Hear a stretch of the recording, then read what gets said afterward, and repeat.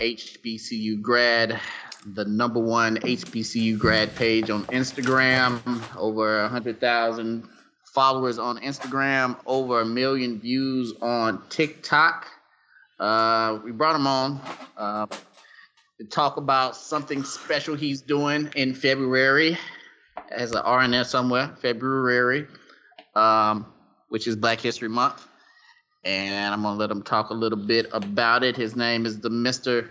Todd Finley. How you doing, Todd? I'm good. Good to be here. All right. So I guess we can start off with your origin story. Like, why did you start HBCU grad? Did you go to an HBCU? And if so, which one is that? I did. I went to FAM. But to take you back a little further, my sister went to Hampton. And she went to Hampton. Sorry to hear that. I'm about to say you don't have a blue button. No. Nobody's perfect. You know, she went to Hampton early 90s, so I was still a little kid when she was there. So 5th to 8th grade, she was there. And, you know, I used to visit her, but I knew Hampton wasn't, for me, as a little too bougie for a brother like me. Where you from? So, Cleveland. You from Cleveland Heights or like Shaker Heights? What part of Cleveland you from? Shaker Heights. I'm from Shaker Heights. Okay, Shaker Heights.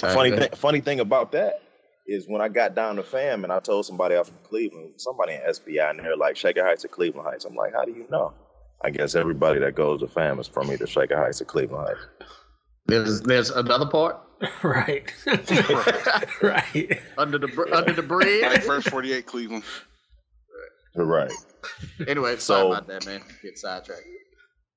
Yeah, so, you know, then I hooped in high school. So we were good all high school, and we were probably supposed to go to state championship 2 years in a row. So my junior year, we got beat early in the game.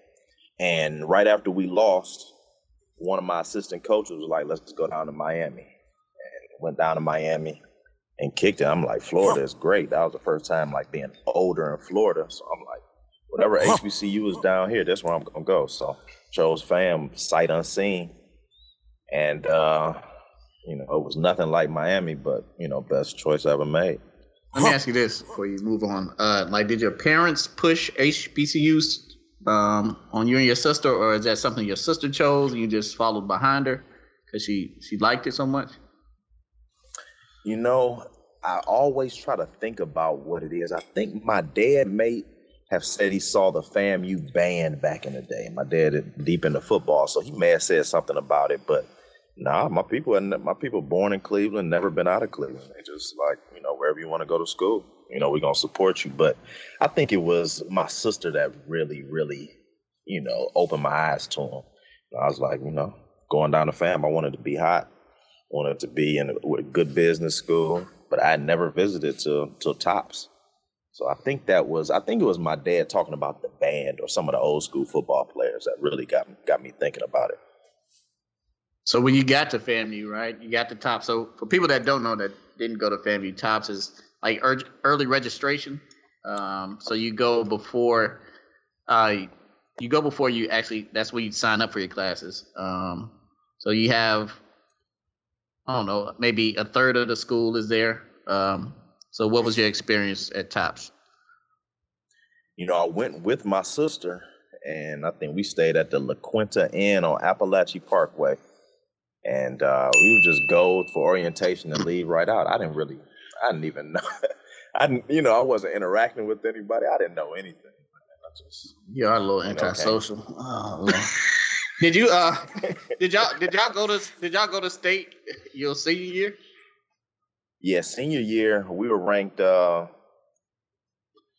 think we were ranked 5th in the country, and we were undefeated. We had lost one game, I think, in Delaware. We went to a tournament in Delaware, lost one game, and then state championship we lost by 5 points. Okay. So that was it. I was the only starter that didn't get a D1 ride. So I don't know. You ain't try to walk on FAMU? I should have, because the coach at FAM was from Shaker at that time. And then one of the guys that was my backup in high school ended up playing for FAM. I know you I know you have a lot of sad stories when you get drunk, boy. Right. But you know, Let me tell you about this bitch ass nigga. man, I should have just went ahead and man, I've been in the league right now. All right, so go I ahead. definitely wouldn't have been league, but I still Oh. could have. I could have probably done a little damage in college. All right, so HBCU grad, why? When the movie Straight Outta Compton came out, I was trying to figure out how I can make some T-shirts for straight out of HBCUs. So I went on Instagram and I got the account Straight Outta U. We'll sell shirts and that type of thing. But it wasn't anything That was we for could babies? Really... Never mind. Go ahead. My bad. We had made, a bunch of, Howard, FAMUs, all types of stuff. And, after, that phase kind of died kind of quick. It kind of got corny pretty fast. And we said, how can we make it where we can represent a larger pie and still be focused on HBCU? So went on Instagram and said, let me see if HBCU grad is available. And it was available. And then this was probably 2016. This is probably July, August 2016. 19? And then 20. Just keep going, man. Ignore wood. Just ignore wood. So come 2017, February 1st. 19? I said, go ahead, and I said, let's. A buddy of mine said, you should start posting every day for Black History Month. And I was like, okay, I'm gonna post once a day. I didn't, I had a feeling that it was gonna be too much, but that was, I didn't know too much about social. Like if it wasn't for business, I probably wouldn't even be on social at all. And we started posting once a day, and the first post that we posted went viral to us back then, and it probably, I'd never seen those many likes coming through my phone, and that was kind of intoxicating. Then after that, what was it? What was your first? K Michelle post. Yeah. It was a K Michelle post, just a post of her, a picture of her, and then talking about who she was at FAMU. Okay. And, it probably got 3,000 or 4,000 likes, and this was when we had 300 followers. And then we got serious, and then we started to post more, and then nowadays, going from 2017 to now we post 8 times a day on Instagram, 8 times a day Instagram stories. Same with Facebook stories, Snapchat, LinkedIn, Twitter, TikTok. TikTok is our leading platform right now. Like we have over 150,000 followers on TikTok. So is there a method to the madness? You threw out some numbers there, 8 times a day on this, 9 times a day on that. Is there like a method to the madness on how you go about promoting and creating content every day? It is. It's a lot that goes into it, because probably a couple years ago, I contracted a data scientist to let us know when the best times of the day to post. And he told us 8, 11, 2, 5, 6, 7, 8, and 10. And we've been kind of rolling with it since then. And, trying different things. Memes work extremely well. As you guys probably know, Instagram Reels are working extremely well right now. Yeah.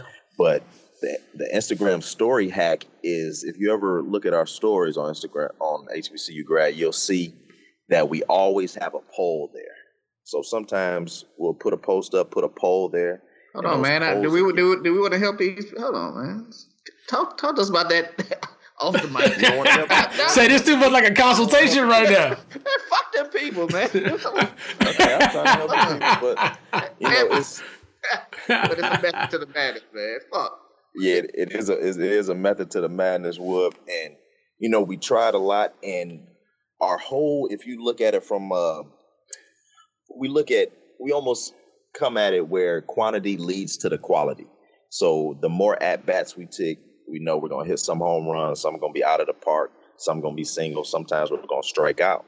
But the more we post, the more we figure out what people are looking for, the more interactions we have, the more comments we have, the more DMs we get. And that quantity leads to our quality. So we look at it from a quantity perspective because, that's what works for us. Yeah. All right. So talk about what's going on this February, which is in a couple of weeks. Black History Month.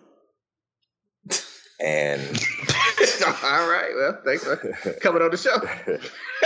No, but it's been 5 years since we started, and let me go back to Hampton and my sister at Hampton. So when my sister went to Hampton, she graduated in '95. I go to FAM 4 years later, and when I pledged in 2004, my sister had a daughter by then, and her daughter was 3 years old. And she came down there and she got a chance to see HBCUs. Fast forward to nowadays, she's 21 years old. And she'll be 21 in March. And she's a college lacrosse player, which is my niece.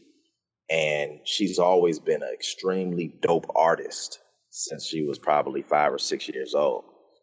And, I've always, done things. She's modeled for me. She's done a lot of things. I always try to keep her involved in what I'm doing.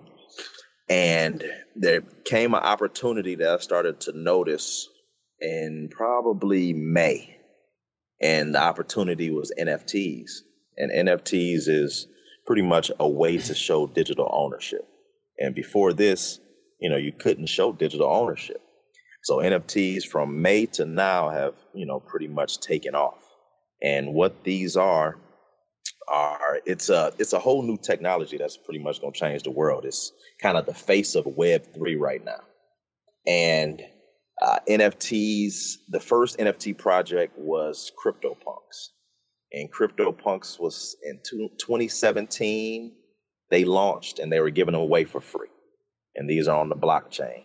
And nowadays, there isn't a CryptoPunk that goes under $200,000. Then Bored Ape Yacht Club came in April. And Bored Ape Yacht Club flipped CryptoPunks. And when I say flipped CryptoPunks, became the most expensive project. And I started to study what was going on in these NFTs. And I studied. In probably August, I was sitting at my desk and I stood up and I said, thank you, God, that I'm alive during a time where there's a huge shift in what's going on in the world. And we've built this community and we can take advantage of that. So what we're launching next month is an NFT project called the HBCU Grad NFT Project. And what it's going to be is going to be a project of 10,000 tokens. And these 10,000 tokens are going to give you different access, different utility to different things. And it's probably going to shift what we're doing with HBCU Grad and its community. It's access to different real estate properties around the world. It's going to be a way for someone to collect. It's almost look at it like an initial public offering of HBCU Grad stock. And if you believe in HBCUs, if you believe in HBCU Grad, if you believe in me as a leader, this is something that you want to probably look into and do your research. I don't want to really sell it. I want you to do your research. And if it's something that you think that's going to do well, you may want to look into buy into it, because I'm looking at building the Disney version, the HBCU version of Disney. So we're going to be, for the next 40, 50 years, I'm committing to this project. We're going to build movies. We're going to make cartoons. We're going to make costumes. It may be an amusement park one day. But the way Disney was built up, the way Sesame Street was built up, the way Vince McMahon built WWE and made us care about Hulk Hogan and Junkyard Dog, that's what we're going to do with these characters that we're releasing in February. And, it's probably going to be the biggest thing that I've ever undertaken. It's $1 billion project. So that's what we got going on next month. So, go ahead. Sorry, question, because I don't really understand what NFTs are conceptually, as far as it's like digital artwork. It could be currency. It's it's digital creation. I was trying to understand how that translates into your vision. Are you saying you're building this real estate and these experiences through like a meta experience, or is this going to be real? So it's going to be real, but the great thing about NFTs is the smart contract that sits underneath it. So you have some different smart contract standards. So you have ERC 721 and then you have ERC 1155. ERC 721 is pretty much like the standard. And these smart contracts can signal anything to happen between two parties. So if let's say someone's coming out with an album like how Nas just dropped it. If someone's a new artist and instead of going to the record company, one day they're going to say, I have these 10,000 supporters. I'm going to put out an NFT. The artwork is going to be different album covers, different art, different songs. And you would sell to your supporters this NFT. You would keep, say, 80% of the action. And then your supporters will keep 20% of the action. So let's say if you saw Russ early in the game, or if you saw Chance the Rapper in the game, instead of going the independent route, well, it is the independent route. Instead of the route that they took, the independent route nowadays is going to be buying an NFT and then sharing that upside with your supporters. So with what we're going to do, we're going to launch these characters. And these characters are made by my niece, who is the daughter of my sister who introduced me to HBCU. So that's kind of how that tied in. I don't know if I tied that in for you. And what we're going to do is build up these characters and make meaningful characters to the point where they bring awareness to HBCUs. It's a collector's item, just like how a Basquiat or any type of famous artist that became big at one time, they only could make money once they sold their first picture. Now you kind of get rid of that starving artist where instead of dying and then becoming big, you can make money while you're alive. And then on the back end of these NFTs, you get a 10% royalty. So let's say for this podcast, you say, for all our supporters, we're releasing a token. And this token can be of different rarities. It can be different artwork. It can mean different things. It can be a lot of different subtleties in it. Your followers can buy it, and then that becomes a collectible. And if this turns into a Joe Rogan type of podcast, that becomes more valuable as time goes on. And then you can trade it on the blockchain. The blockchain is good because every transaction is recorded there. You can't steal. So now you have, nowadays someone in the physical world can go on a fake airplane and take a picture. On the blockchain, you can't say that you own this thing. And then when you start to look at who humans are from a core perspective, people want to flex. It's a reason people wear Gucci belts. It's a reason why people have beats on their ears. It's a reason why people drive certain cars. But it's kind of douchey to say I got $7 million. It's cool to say I got a Bored Ape. So you're insinuating what you have. So it's signaling. And that's what it's going to do in this digital world. And you got to be careful with some of the projects that you buy into, because a lot of them are going to go to zip. It's just like how in the early 2000s when the .com era and everything crashed. But when everything crashed, it was still Amazon. It was still eBay. You could have bought those for pennies on the dollars. And, they went up. But I'm kind of rambling. But I hope I answer your question a little bit. You did.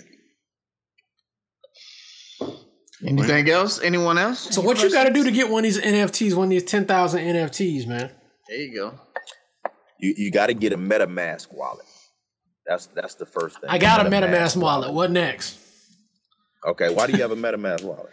Wait, what is that? Oh, Lord. I got a about this. MetaMask wallet because somebody was offering a free NFT. All you had to do was pay for the gas if you got a MetaMask wallet. So I said, okay, well, fuck it, I'll go get one. So I think I only paid for the gas for it, and I got an NFT. I don't know what the fuck it does, but free. It's free. What is the gas? It's high grade weed, so he had to buy a nigga an ounce. So your MetaMask wallet, man, it's how you basically like buy and sell. It's kind of like your internet wallet, right? So you can put money on it. So most NFTs deal with Ethereum, which is a cryptocurrency. There's some other ones that you can put on your MetaMask wallet, but it's real easy to do. You just go there and you just sign up. It takes like 5 minutes to do. And once you have your MetaMask wallet, then what do you do? Go ahead. So a MetaMask wallet is where you keep all your cryptocurrency. And it's a Chrome extension where if you're on the blockchain and you're on a website that you have to buy cryptocurrency at, the Google extension connects to that website and allows you to buy. So just like have you had your regular wallet and you got your credit cards in there for, fiat currency, your MetaMask is for your cryptocurrency. Fiat's a card. What fiat? What's fiat currency? Just dollars and cents. Oh, okay. All right. Hey, man, say that next time, dog. Like, you talking about fiats and shit. I'm like, damn, this nigga driving fiat too? Just say paper money. All right, so you got your wallet. And your fiat. You got your wallet. You got your wallet. We're going to be launching on OpenSea. So Open SEA. And that's pretty much the eBay of crypto right now. And Kevin Durant just invested in it. I want to say he was in the round in November, and then they just raised another round. I want to say a couple of days ago, and so you're going to connect your wallet to OpenSea. You got to go on our Discord. So if you go to any of our socials, you can go to the Discord. Click on the link in the bio. Go to our Discord. I'm about to say, come on, man, we got to educate the people, man. Y'all take notes. Hey, but you got to buy a whole new device. Now, Get an iPad just for this. So go ahead. These are good questions. So what's a Discord? So a Discord is pretty much where it had its roots are in the gaming industry. Yes, sir. So a lot of the gamers used to be on Discord. A lot of the gamers are in Discord, and it's pretty much a big time group chat where you can have voice and text channels where people just interact, and it's extremely powerful. But it's the way to organize is extremely organized. Even young kids are on there and they share homework with each other and everything. But Discord is where crypto and NFTs live. So Discord and Twitter is where everything is. And it's a small community right now, but our Discord isn't that active because I'm just trying to educate as much as possible. But once we drop, it gets extremely active. And go on Discord. You'll see when we drop. When we drop, jump on immediately because it's a lot of, my fear is that some whales are going to buy it up. I got a couple guys that are saying, I'm trying to buy everything up. So what's a whale? A whale is someone with big money that tries to take advantage of arbitrage in assets. Here we go. Hey, boy. Well, you just keep going down the hole. Albatrosses and shit, fiats. Albatrosses. Hey, boy. Right. So go to HBCU grad on Instagram. They have the link there. They have the link on the Twitter page. You also have a dedicated Twitter for HBCU NFTs, correct?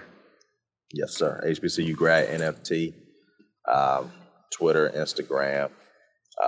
You'll know the website will launch about 3 days before the NFT launches, and but that's going to send you to OpenSea, and just shoot your shot. They're going to be cheap, but I can't guarantee what they're going to do, but my intuition is that they're going to go shoot up pretty quick. So when you buy something initially, that's called buying at mint, and That's where a lot of people make money, but that's where it's risky too.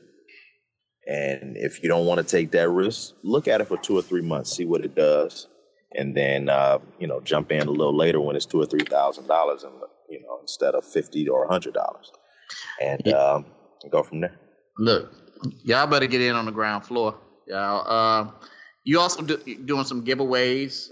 So if you join the Discord, they do have little hashtags on the side, and one of them is giveaways, and he's going to be giving away a couple of them. So make sure you join that Discord, because that's where you're going to find all that good info, and on that Twitter. Yep. If you get one of the NFTs, you get access to some of them athletes he be posting.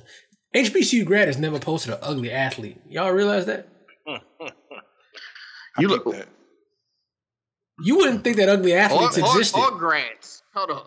Ain't nobody ugly on HBCU grads. That's very true. There's not a... Who combs through that? I was the fan. It was a hell of ugly people. Right. Who's Hey, who's the damn QA, the QA team for the grads on HBCU grad? Man, back in 2017, 18, it was... Well, 2017, it was me. 2018 is when we started to,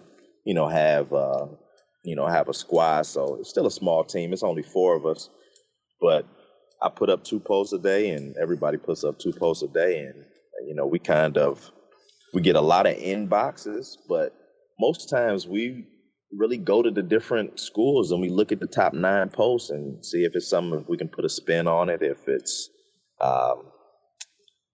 a different type of caption, or nail something home, or do something that's culturally relevant, or sometimes we take requests, but it's kind of like being a DJ. Just, we don't make the songs, but we know what's hot and just try to play the hot song. Sometimes we'll break a song, if we think it, but it's more of a skill than I thought it was, but it's more of combing through enough to know what people want and still giving people what they may not know that they want before they know they want it. If that makes any sense. Are you individually doing social media consultation for anybody who wants to get into that sort of game? Are you also offering those sort of services, or are you strictly focused on HBCU grad? Wood, that's something that I've thought about, because a lot of people have come to us.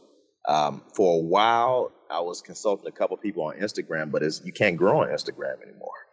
You got to go over to TikTok. So, I walk some people through TikTok. But after we launch this NFT, we're going to launch a NFT consultancy and help people get their NFTs off the ground. So wait till that fucking, with all due respect, NFT bust these motherfuckers over the head. Let me tell you.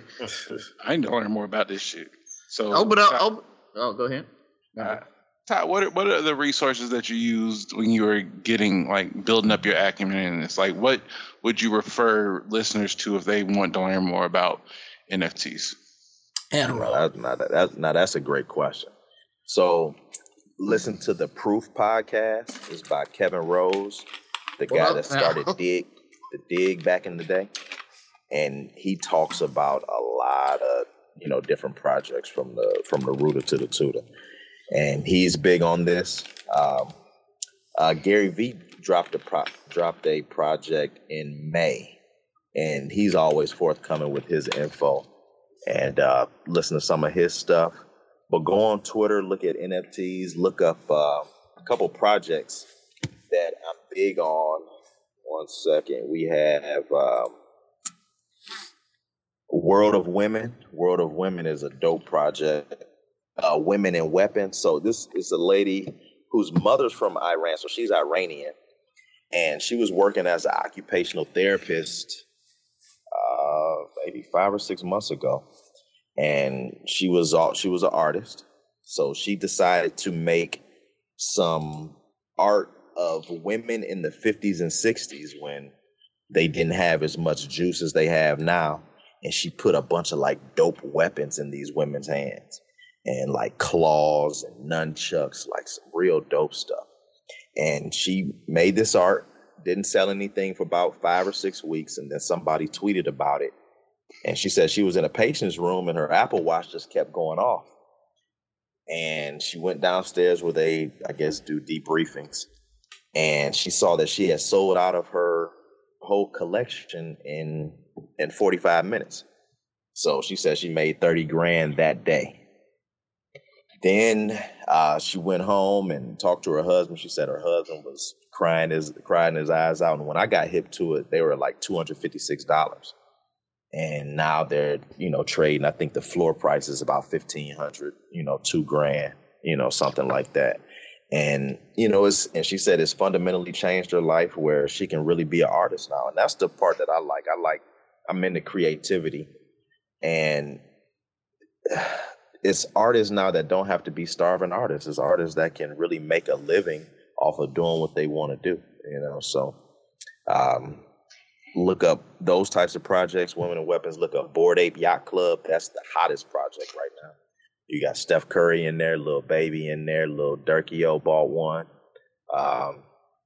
Who else? Eminem bought one. So that's the hot one. Then go on Twitter, do some research. So those, if you go on Twitter, if you go on people's Discord, so look around, just look at NFTs and go on to people's Discords and see what they're talking about. See how the community is. See if they're, if you can kind of feel things out, and you'll know if someone's real or someone's not. Talk to people like me. Join our Discord. That's where you'll get a lot of up to date things. Where else can you really well, that's enough for now, because we could talk to you all day. Yeah, we got a whole podcast to do. But man, we appreciate you coming on. Usually we ask for people's top 3 porn categories, but you're in a business mindset right now, so we're gonna ask you what 3 artists. I'm about to say you gonna give them a pass. Nope. Yeah, we gonna get. Nope, we're not gonna do that on this podcast. Not till the NFTs drop. Hey man, this nigga from Cleveland, you don't know what he might say. Ty will be Ty will be the first person that we've had on this show that you give a pass to. No, man. We need him to post this somewhere, maybe. All right, what 3 artists? It could be a singer, rapper, but you say most embodies you. Oh, that's fucking horrible. Embodies me. Bing bong. What's up with that bing bong stuff? Like everybody's saying bing bong now. I missed that bong. Don't worry about it. It's gone now. That's gone. It didn't last long. Okay. Top 3 artists that embody me. Let's see. There's only one rapper out of Cleveland, which is Ray Cash, and he only had that one. Oh man, musical. That's cold blooded. Oh god. Fine. You could do artists, painters, anybody, any creator. 3 creators. Most that embody me. And they can be like, do they have to be human? Because I like this dog. Let's say Tupac, because we're probably the same size. And a lot of the stuff I do is based on what, Tupac died when I was 15. So, I'm Tupac'd out. Let's say Pimp C. Okay. And let's say Too Short. Okay. That's a little trend. All right, sounds good. Hey man, you're really good with metaphors. Have you ever thought about rapping? Seems like you'd be a pretty good freestyler. But it seems like a nigga on the podcast will probably rap you under a table. There might be some history to this. That's what's up. You know what I'm saying? I may drop one as an NFT. You never know. What, a freestyle? No, a whole album. Well, good luck with that 47 cents you gonna make on that. Can I ask y'all some questions? Sure, shit, fuck it, run it. This is new. Who does what? Who handles the social media? Hey man, we're talking off.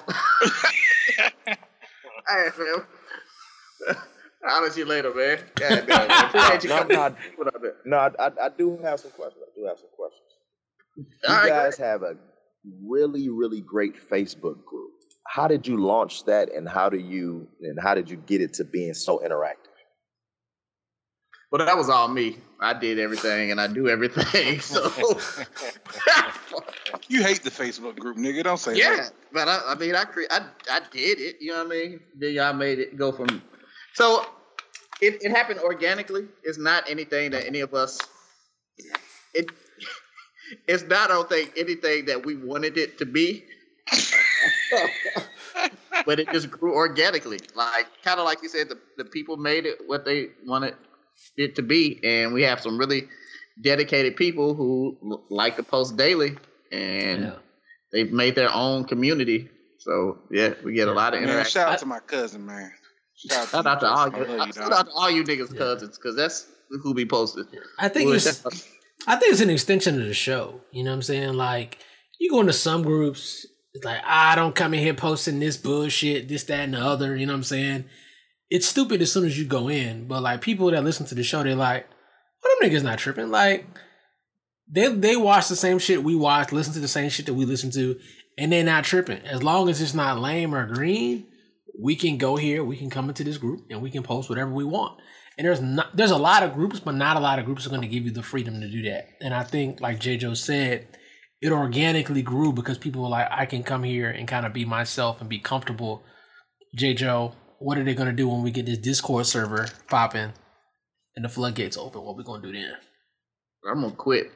But I also think it's an extension of all of us, right? So, like, Chef's cousins on there, Wood's cousins on there.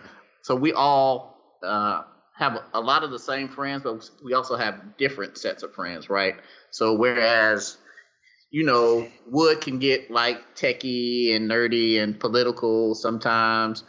5000, for whatever reason, he's been very inspirational lately. Chef's gonna be spoiler alert guy. And me, you know, I come in with, like, you know, I do stuff like Sunday service or whatever I call it, Happy Sunday. So we have people that like the church stuff. We have some people that like the ratchet stuff. Some people like the sports stuff. It's just a multifaceted group. So it's something there for everyone. It's also something there that you're gonna hate from everyone. But you know, it keeps it interesting. How did Five Stacks become the Kamala Harris of the podcast? Like, how did that happen? Like, he did that to himself. I don't know. What does that mean? I'm about to say, I don't even know what that means. Hey, man, you're like the inspirational lightning rod of the podcast, man. It's like... No, because he does post inspirational shit. He posts like positive shit. I just post stuff that I like. Right. So whatever that might be on a day-to-day. If we're the Avengers, you're Captain America, man. Everybody else is just doing bullshit on the side. Now, what made y'all four come together to do a podcast? This nigga want a podcast over there. Yeah, damn. Don't you have a podcast? Yeah. Why'd you have us on your podcast? What are that's for? So it's really a funny story. But go ahead. Yeah. So I mean, we interacted this way before we even had a podcast. I mean, we were just on social media, and we always would be on each other's posts talking shit. And everybody's funny in their own way. You know what I'm saying? I'm probably the funniest. But everybody's funny in their own way. So it was recommended that we get a podcast. You know what I'm saying? And so name. So Phil. No, I'm not even talking about the Phil recommendation yet. You know what I'm saying? Okay, all right. We had recommendations before Phil said y'all should do a podcast.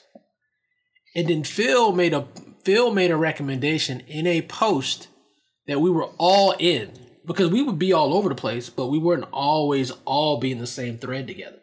This particular thread, we were all in the same thread together. And that's when Phil made the recommendation. Right, because I was going to do a podcast called Hennessy in Tennessee with my boy Jimmy Wallace, but he puts it out. And and I know I talked to, I think 5,000, they hit me up about a podcast before. But yeah, so we all had thought about it all on our own kind of separate things. I just met Chef the week before we started the podcast, so that was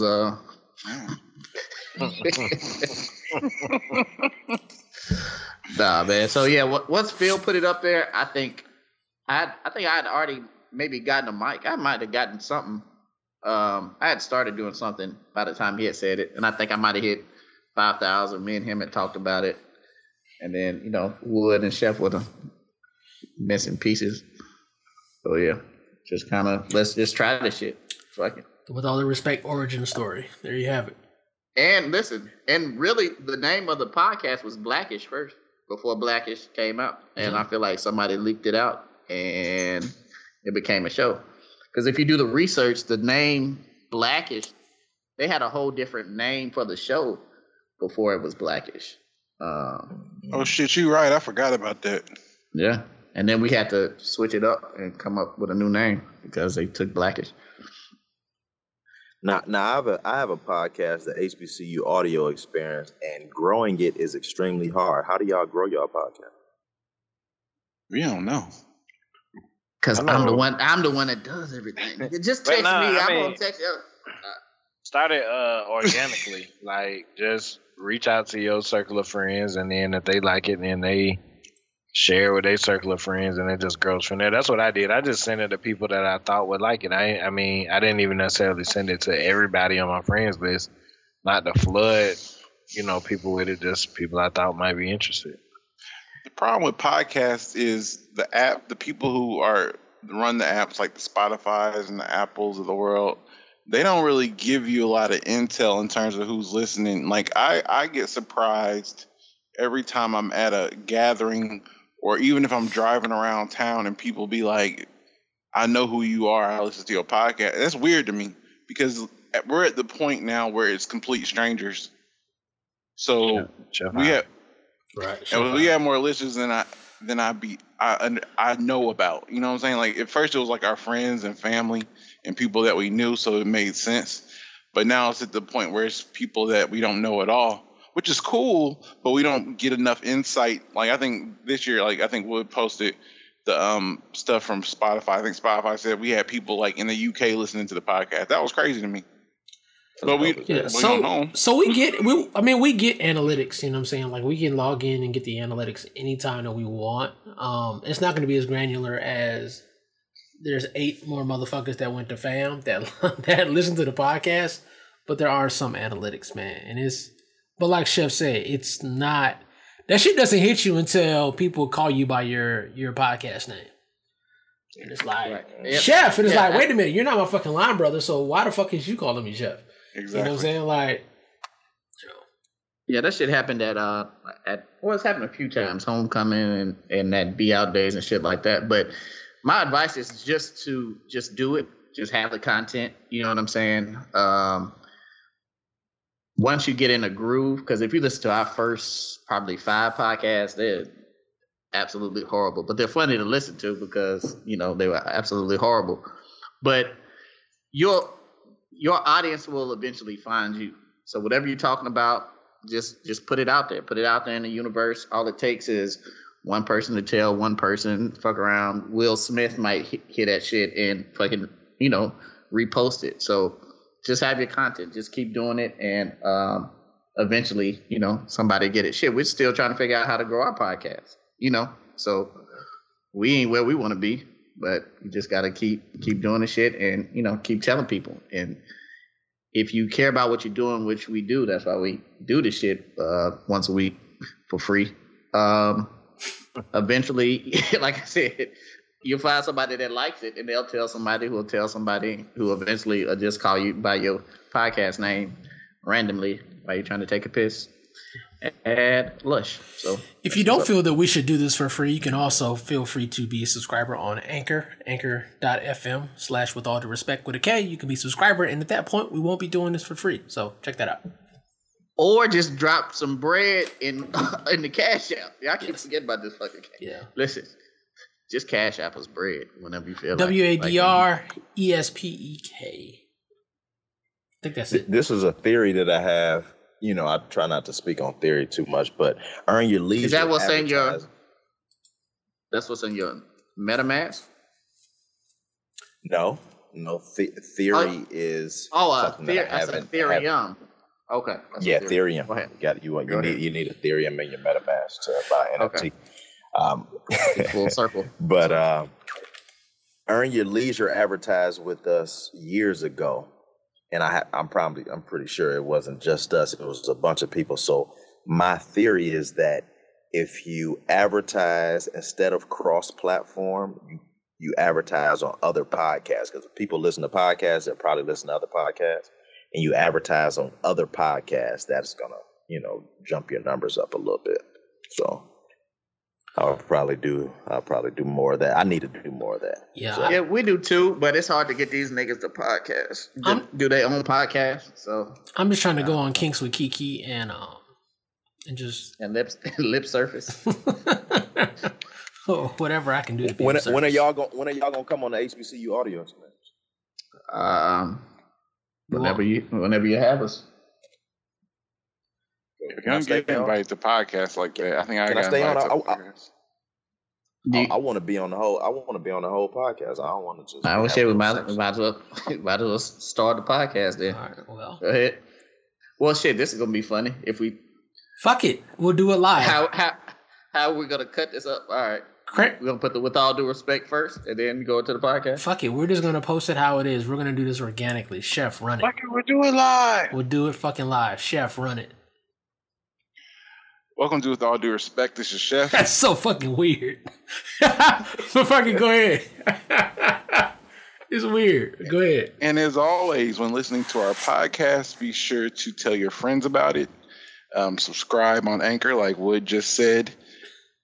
See, because this is gonna be weird. Because if we loop it back, I'm not looping shit. I'm not looping shit. Okay, cool. No, tomorrow's what? Friday? So, what's tomorrow? We just told y'all a plethora of ways to support our podcast. This is episode 157. Gentlemen? Well, with the white voice, what up? 5,000 Northside Florida. It's your boy J. Joe. I'm just bumping my music. Where's that from? What's that? That's Ray Cash from Cleveland. Go ahead. Introduce yourself, nigga. You want to be here? Yeah, introduce yourself. Ty Finley. Graduated 1999. He's 1999. Same height as Tupac. Right.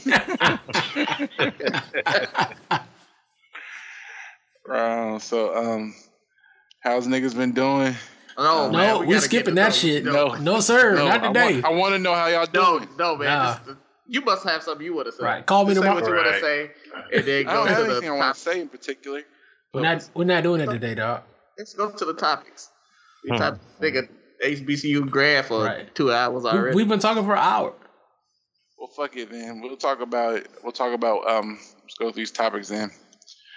We want to really start it. Like, let's just set the stage. This is going to be a locker room talk style podcast. Well, before we do that, can we do the rest in peace out the way? The rest in pieces. I didn't have that on there. Who died? Fashion Buddy. Huh? Fashion Buddy. Yeah. Oh, Andre Leon Talley. Right, man. Shout out to him, man. He's like the fanciest nigga in the world, man. Y'all know I love fancy, dog. So, man, rest in peace. Hey, I'm not gonna lie. I don't know who this nigga was. I've seen him on stuff. Wasn't he a mannequin? See, that makes it mannequin. That makes it even weirder because I don't know who this nigga is, and the first thing you say about him is he's a mannequin. I mean, so the movie Mannequin. Nah, man. So I probably was introduced to him maybe on Project Runway. Y'all know I like to watch reality shows. You was on Project Runway? I didn't know you watched that. Yeah, well, they brought him on, I think, to be a judge at one time. I also at one point was watching what's the Tyra Banks show? You watch a lot of modeling shows, though. No, man, I watch a lot of reality TV competition shows, man. Anyway, but if you so he was like deep in the fashion game, like, and one of the biggest and only black like around that time that was doing big shit. You know what I'm saying? Like with Karl Lagerfeld and all them people. So he was who are these people? He was like the go-to guy in fashion. Don't worry about it. Back in the day, he was like the fucking Michael Jordan of fashion, nigga, at one point in his life, man. And just shout out to him, man. If you ever heard him talk, man, he has a lot of cool stories about all the shit that he's done in fashion, man. And he was really big. So the black community, and he went to HBCU to put it. Which school did he go to? Central, North Carolina Central. Carolina Central. So he was an inspiration to a lot of black designers, just designers in general, man. So the fashion industry, black community as a whole lost Somebody really important, man. So rest in peace to him. All right, we can move on. That's Well, just that was it, right? somebody else died, but I can't think of it. So keep going. Cool. So let's get into it. First things first. I'm gonna report all the young ladies and old ladies that have returned to the streets. Talking about breakups and divorces, y'all. So let's start with Lisa Bonet, also known as Denise Huxtable. She recently divorced from Jason Momoa, also known as Aquaman. Women seem to like that nigga. They were 12 years apart, but they were together for the past 16 years. Which part? Never mind. But them niggas broke up, man. I guess they were saying how the issues started to spark because of Jason's success. He's done a lot of movies. He's done Aquaman, but since then he's hosted Saturday Night Live. I think he did a Netflix movie recently that was pretty good.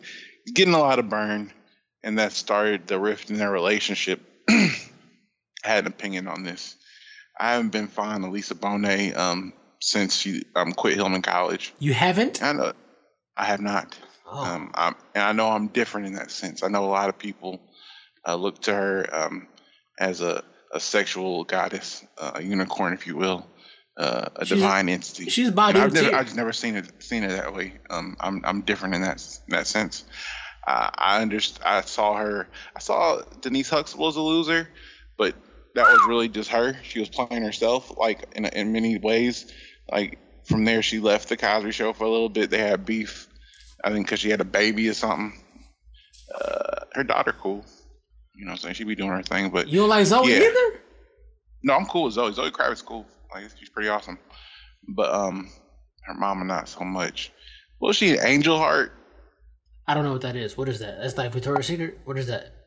It was a movie. It was like a little nasty movie she did. She did like a couple of nasty Cinemax movies that kind of cracked off back in the day when I was young and I was fucking with Cinemax movies real hard. Because I was, 14 and trying to get my shit off. You're the only nigga I've ever met that don't like Lisa Bonet. I know I'm different in that sense. I know I'm by myself, but I stand by it, man. Like I'm not like she just be giving me like I know that she's attractive and she still looks great for her age and all that shit, and her niggas like they still love her, but it's just weird. Like she too like metaphysical. That's Badu earthy. tier. When you are Badu tier, you're gonna have to deal with some elements that you may not be used to be dealing with. But Badu still can make me laugh. Badu still got personality. Like Badu's like I could chill with Badu and smoke a blunt. I feel like Lisa Bonet goes too hard in the paint as far as that metaphysical bullshit, man. But that's just me, you know what I'm saying? I just feel like, I'm happy she's back in the streets. But at this point, what kind of nigga got the gumption or even the desire to even kick it with a 55-year-old that's in a different stratosphere? Oh, I would. But every nigga but you? Right. Like 99.999% of niggas? I have so much to say. Go ahead, Wood. But is she back in the streets or is Jason Momoa, whatever the fuck his name is, back in the streets? Because it seemed like he left her to go get into shenanigans and not so much her going back into the streets. Really? It doesn't matter. They're both single. But the thing is, her even with when she divorced Lenny Kravitz never left. They still, that nigga still was having Thanksgiving with them niggas. They would go on yacht cruises and shit. Like he was still there. Like he was just like in the wings. Like man, just playing double dutch. Like he's like, please fuck up. I mean, cause no homo. I mean, like you're not about to get rid of like Lenny fucking Kravitz. You know what I'm saying? Like the formal shit on paperwork, man. It's Lenny fucking Kravitz. Yeah, have you seen him? That's your next thing you about to say. That nigga lower ass jeans. Hey man, you can't be afraid to give another man his props for being the man that he is. No man, you're right. I'm just fucking with you. It's Lenny Kravitz, man. Yeah, man. So I mean, any woman that has like two of the most sought after men in the world, you know what I'm saying? Nah, sought after. I just said sought after. You're like, two of the finest. Sex Fuck, positive. I just bothered Wood. Damn, I'm Don't make going you out gay, of dog. back out of this shit. First of all, hey, neither one of them niggas my type. You know what I mean? So I'm not saying it. She got to be doing something right over there in metaphysical land. So, hey, have you? Never mind. Badu is off the scales with that too, man. So Who's she fucking with now? Who's she fucking with? I don't know. Badu don't That's fuck what I'm with saying. nobody, dog. I be having sex with ghosts. You don't know. That's what I'm saying. She weird too. Damn. She might be fucking. She got a young dude nowadays. Who Badu? Yeah, but Badu got something in the 20s. That nigga. That makes sense though. I feel like a nigga my age couldn't keep up with Erykah Badu. She seems like a monster of some sort. She looks great. All right, man. That nigga don't Well, fuck. That nigga don't fuck with that Owen monster, nigga. Dog, the Monsters is his favorite show. Man, what? Who else in the streets, man? Megan Good. Yes, Lord. Megan Good back in the streets. Yes, Lord. Niggas was happy about this Megan shit. Good wanted to get back in the streets, apparently, with that shirt she had on at the Rams game. What's Yeah. my shirt she out on this game? The nameplate on the jersey, she had like custom jersey. The nameplate said "Miss Good if you nasty." Oh, Hey boy, so Yeah. she just got that shit, man. That shit's like a 12-week turnaround when you get the custom name plate. Yeah. So she been ready to do this She shit. got that Ujamaa. She got that Ujamaa jersey ready to go. let me tell you. John. I remember when them titties leaked, and she was like, "Yeah, they titties." And like, oh man, I think right when she got with the good pastor, and she was like, "Yeah, they just titties," and clearly I'm not ashamed of them or something. She said, and I was like, "Okay." There's no such thing as But here's just the titties. Say Here's that the again. thing. Wasn't There's no such thing. Just titties. There's no I such know thing y'all as just niggas be titties. leaving me in the dust on this type of shit, but I felt like that shit wasn't gonna last no way. I guess because he's like a pastor and she became like a pastor's wife. I felt like that wasn't really her thing. But here we go. I'm not. No, go up and say it. No, I'm not gonna say it, but a lot of times women who have, lived a certain life, they get tired of that life just like men do too, and just want to settle down. And from like all the interviews I've seen with them and her, she was just like, he was a good dude. She loved the nigga, regardless of his pastory. You know what I'm saying? Don't he look like somebody? Don't he look like the nigga from Power or somebody? He look like every light-skinned, strong nigga I've seen on TV. Well, regardless. That sings in the choir. She was ready to settle down, and she said he filled her up. You know what I'm saying? Like, so Like spiritually though. right. What you trying to say? What you trying to say? Pastors, fuck, they got weak fuck game. That's what you said. Like, No, I'm because he definitely can't not love saying Jesus that. and say that. So I'm gonna saying say that nigga I'm gonna does. say yeah. I'm gonna say yeah. In general, Yeah, in general, because it's like, so those that have been in a relationship, especially those that are married, you understand that being in a long-term committed relationship means that throughout the life cycle of this shit, you can't just be one thing. You're gonna start off with something, you're gonna turn into something else, you're gonna turn into something else, you're gonna turn into something else, right? That's sexually, that's physically, that's emotionally, that's all of that shit. But when you are into, I guess when you're a super religious person, you're limited in your flexibility because you essentially have to be what's in the scripture. You know what I'm saying? Like, there's doctrine and dogma that you have to always fucking be in line with in order to be a man or cloth or whatever it is that you're going to be. You know what I'm saying? So if she's going into another phase of their relationship, like she might go into her married freak phase. You know what I'm saying? Like, I've been married for 20 years. I'm tired of this fucking shit. I'm trying to be a fucking hoe. I need my husband to be a fucking hoe with me. You know what I'm saying? And he's a man of the cloth. He can't be flexible to give his wife what she needs. So what are you saying by be flexible? Like what? No, I'm saying like people change throughout a long-term relationship. Right. No, I'm saying, but what are you saying? Like, when you say he's not flexible, so let's say that in their marriage or in their relationship, Megan is now transitioning into a more sexually open phase, right? She's been married for a while. I'm tired of having sex with this nigga every fucking night the way we've been doing it. Let's do some new shit, right? I want to spice this shit up a little bit. I want to be hoed a little bit. I want that type of spiciness added to this marriage. He can't do that because he's tethered to the cloth. We almost there. So what? I want to be hoed a little bit. Like, she's like, I want that nigga to spit in her mouth. Or are you saying introducing somebody else into the bedroom? Could be maybe that. Just spit in her mouth. Could be that. Could be that. And besides that, what can a pastor do? You can't call your wife nasty names and spit in a butthole. You can't eat no butt in the Bible. I feel like a pastor could do anything because you're married. Right. No, but I mean, I understand what was. But what happens if she's like, well, I mean, let's get into a little bit of sodomy. What does he do? And he pork sandwich, he fucking ass. What you mean? But it depends. That's in the Old Testament. No. You know how much you do in the Old Testament that we. The Old Testament was some wild shit, boy. It was. You know what I'm saying? But if he's all the way Old Testament, he's gonna stone her if she gets out of line anyway. But I'm saying, like, if he's super like churchy, he may not be about that. You know what I'm saying? He may not be ready to like accommodate his wife when she goes into her next phase. So what happens? You know what I'm saying? You become incompatible. Like that church shit. You know what I'm saying? Nothing wrong with. You know what I'm saying? Being a man or a woman of God, but that church shit, ding. It limits you. It limits your flexibility. That feels racist. No, I understand completely what you're saying because, and I think that's probably a conversation that you have in most relationships. I mean, Megan's like, well, she's about to be 40. She's going into a different phase of life.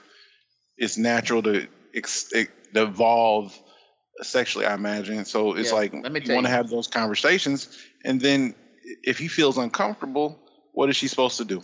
So it's like, listen, these women's be getting nasty at 40. I don't know what switch y'all right. One of my homegirls said sometimes you just don't like people. You know what I'm saying? Like one day she might just be like, hey, I don't like this nigga no more, and that's all it takes. Like it might not even be nothing that deep. I mean, she just woke up one morning and decided she don't like this nigga. Probably because every time she trying to get it cracking, this nigga want to bring up like Job or some shit. And it's you like I don't feel this nigga. Like, can we move on? Yeah, it might not be none of that. That man might have been about to turn in his wings like Cougar. No, let's talk about it. She's still no. just like no. Pastor Nashville was running trains with the deacons, man. That preacher don't do nothing. That don't mean shit. No, that church shit aggravating. Particular nigga though. That church shit is aggravating and it gets old real fast. I think she just ain't like that nigga. Just like because she knows all the attention and stuff is on them. You know, it's a Hollywood breakup, whatever. And then just like the little subtle stuff, like, oh, Miss Good, if you nasty at the fucking Rams game, you know what I'm saying? You didn't have this shit on that Bennigan's or fucking. Maybe he fucked off on her. Because that ain't really an amicable thing to do. You know what I'm saying? I'm just saying. She might want to say in this social media age, she would have said that. I don't know. Maybe she's getting the brunt of the bullshit. It's not like because this nigga just went on Instagram and cried in the camera talking about he's straight. And that's the fucking problem. This nigga's fucking crying into the fucking camera. He want to pray. He want to. I'm going the opposite way. I think that nigga did some shit. And she was like, oh, nigga, I've been with your pastor ass as long, and you gonna suck some titties on a boat? Nah, nigga, I'm out, nigga. Miss Good if you're nasty. I'm like, because that's not what you do. Like, knowing women, you know, the little bit I do know, most women, if it's not the nigga's fault and she feels some sort of, if it's either 50-50, we decided on this, or maybe 60-40, the woman, she's not going to go to the fucking Rams game with the Miss Good if you nasty shirt on. So we seen this nigga. A few things. She went on a talk show and talking about like she's looking forward to 40 and living this next phase of her life. Like she's excited. Like she's very happy. I feel like she wasn't being herself. Like that's what I gathered. Like I felt like she was trying too hard to be something that she wasn't, and was finally at the point where I'm like, I ain't doing this bullshit. I gotta be me. I gotta be out in these streets and enjoy my life. But, Because if that's the case, then you can't blame him for that. That's just her. She Yeah. wakes up one day and be like, I kind of want to spread this pussy around, and ain't nothing you can do. You don't remember how she was mouth kissing Samuel L. Jackson in Eve's Bayou? That was a movie. Boy, I was like, making good nasty a little bit. What, supposed to be like 16 or 50, something young as She hell. was 14. But she was legit. but she Jesus Christ. she would always wear like, I guess young woman cute clothing, halter tops, midriff showing, shit like that niggas fuck with. We were all surprised when she got with Solomon or whatever this nigga name is. When she got with that nigga, we were surprised like, damn, she about to be a holy roller. Like I didn't really peg her for a holy roller. And now that she's come back. Did you just say a name in the Bible? Does this nigga's name really Solomon? That nigga named something else. That nigga named Solomon. That nigga named Divine. It's probably Greg or something. I don't know. But oh shit! I didn't mean that. I didn't mean that way. Nah, them reality show husbands' name always be Greg. Yeah. No offense, Jeff. Fuck with it. Real quick, I'm gonna pull over for a second, but I promise keep the motor running. Y'all ever notice, like on a sitcom or something, when it's like a call-in show, somebody call in, it's always Mark from Boston. Like if it's somebody from Boston, their name is Mark. You ever notice that? Then like over the time I met like 3 motherfuckers named Mark from Boston, and I mentioned because it to them. they say mock. And I mentioned it to them, and they was like, "Oh, I didn't notice that, but I paid more attention to it." I'm definitely Tell me this. Do you think women are celebrated more when they're in a relationship or once they become single? Ooh, single. Both. No, both. Because it's a young lady who I know, like from growing up, and she recently got engaged, and everybody's like, "Oh, you deserve it! Congratulations!" Da da da da da. Then if 4, 5, 10 years from now she break up with dude, they gonna welcome her back. So it's both. Well, I guess it depends. Are we talking celebrity or just regular woman? In general, I thought. In general, no, I say when they do get with somebody, I feel like they're celebrating more. But I mean, the 5,000 point, if they do come back, regardless of the reason, they celebrate it too. So yeah, it's like right or wrong, we ride. Right. Now, what about men? Because we kind of looked at as failures if we come up out of a relationship, right? But when we get with someone, they kind of celebrate us. I don't know. So that's a good one, because what I've gathered is not necessarily. I don't know if the nigga feels like I don't think people feel like the nigga's a failure. I think the nigga feel like you're a failure. Like I feel like that's more innate, because I think from outside looking in, it seems like niggas is like, well, it is what it is, but niggas be feeling like they fucked up or something. Like they dropped the ball somehow. I think men are celebrated more going in because it's seen as like a sign of maturity. Or something like, oh, I'm so happy for you. You finally found somebody. You're growing up. You're more mature. You're a family man now, whatever. Like coming out to Chef's point, it's like, oh, what you did. I know you did. That's the question that's always, oh, what you do. You know what I'm saying? That's the question that's always asked, what you do. Like, you know. Yeah. You know what you did.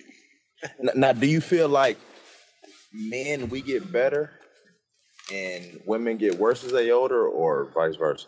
Why don't you answer that question, sis? Ooh. Damn.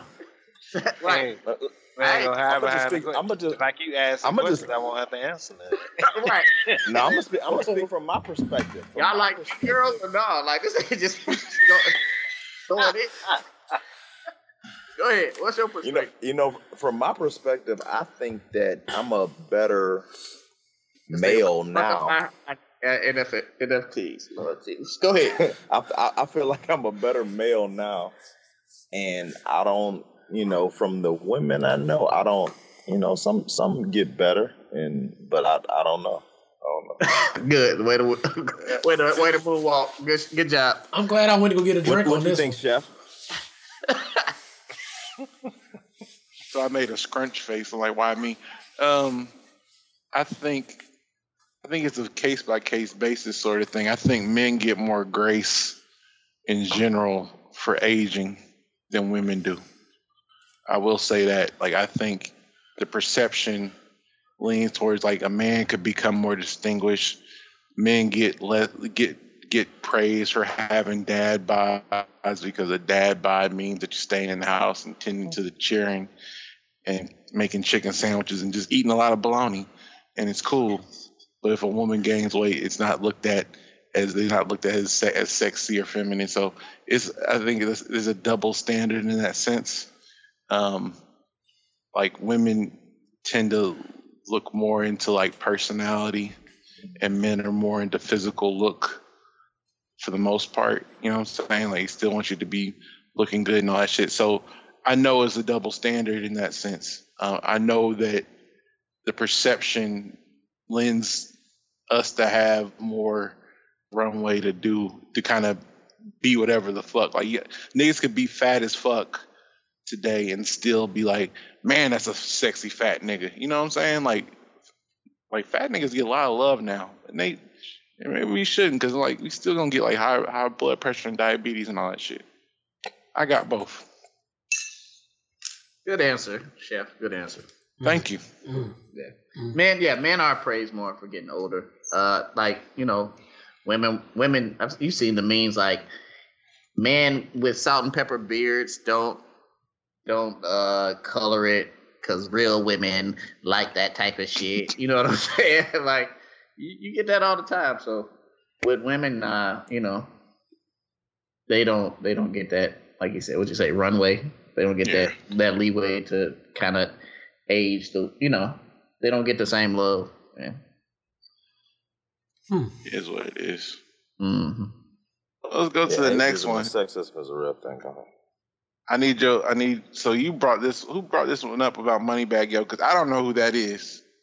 I'm assuming he's a rapper, and I'm assuming from he's Memphis. Alive. Wait, and he's alive. And he's alive.